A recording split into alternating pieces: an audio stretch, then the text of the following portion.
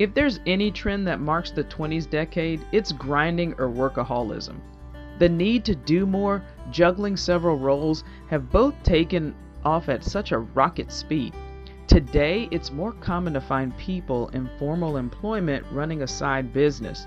In fact, a 2021 study indicates that 1 in 3 Americans have a side hustle. That is, that they run a side hustle while managing a full-time job.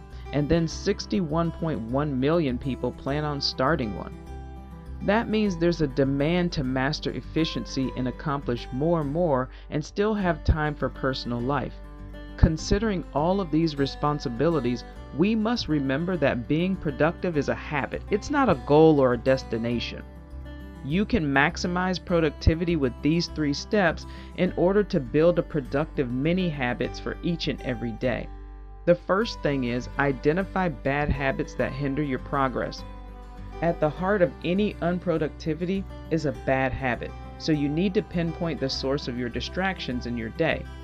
Then be conscious of whenever you start falling into the cycle. The second thing is to set easy goals. Set small goals to break the habits that slow you down. If distractions from your smartphone take a sizable chunk of your time, instead of saying you'll stay off the phone for 8 hours, just start with 1.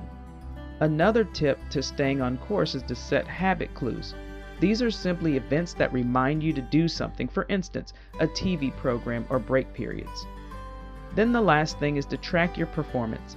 Track how much you've accomplished daily to gauge your progress. If you can use an app like Coach.me or a calendar to maybe monitor your habits, this tracking records and type of tools are great for personal reflections and also productivity.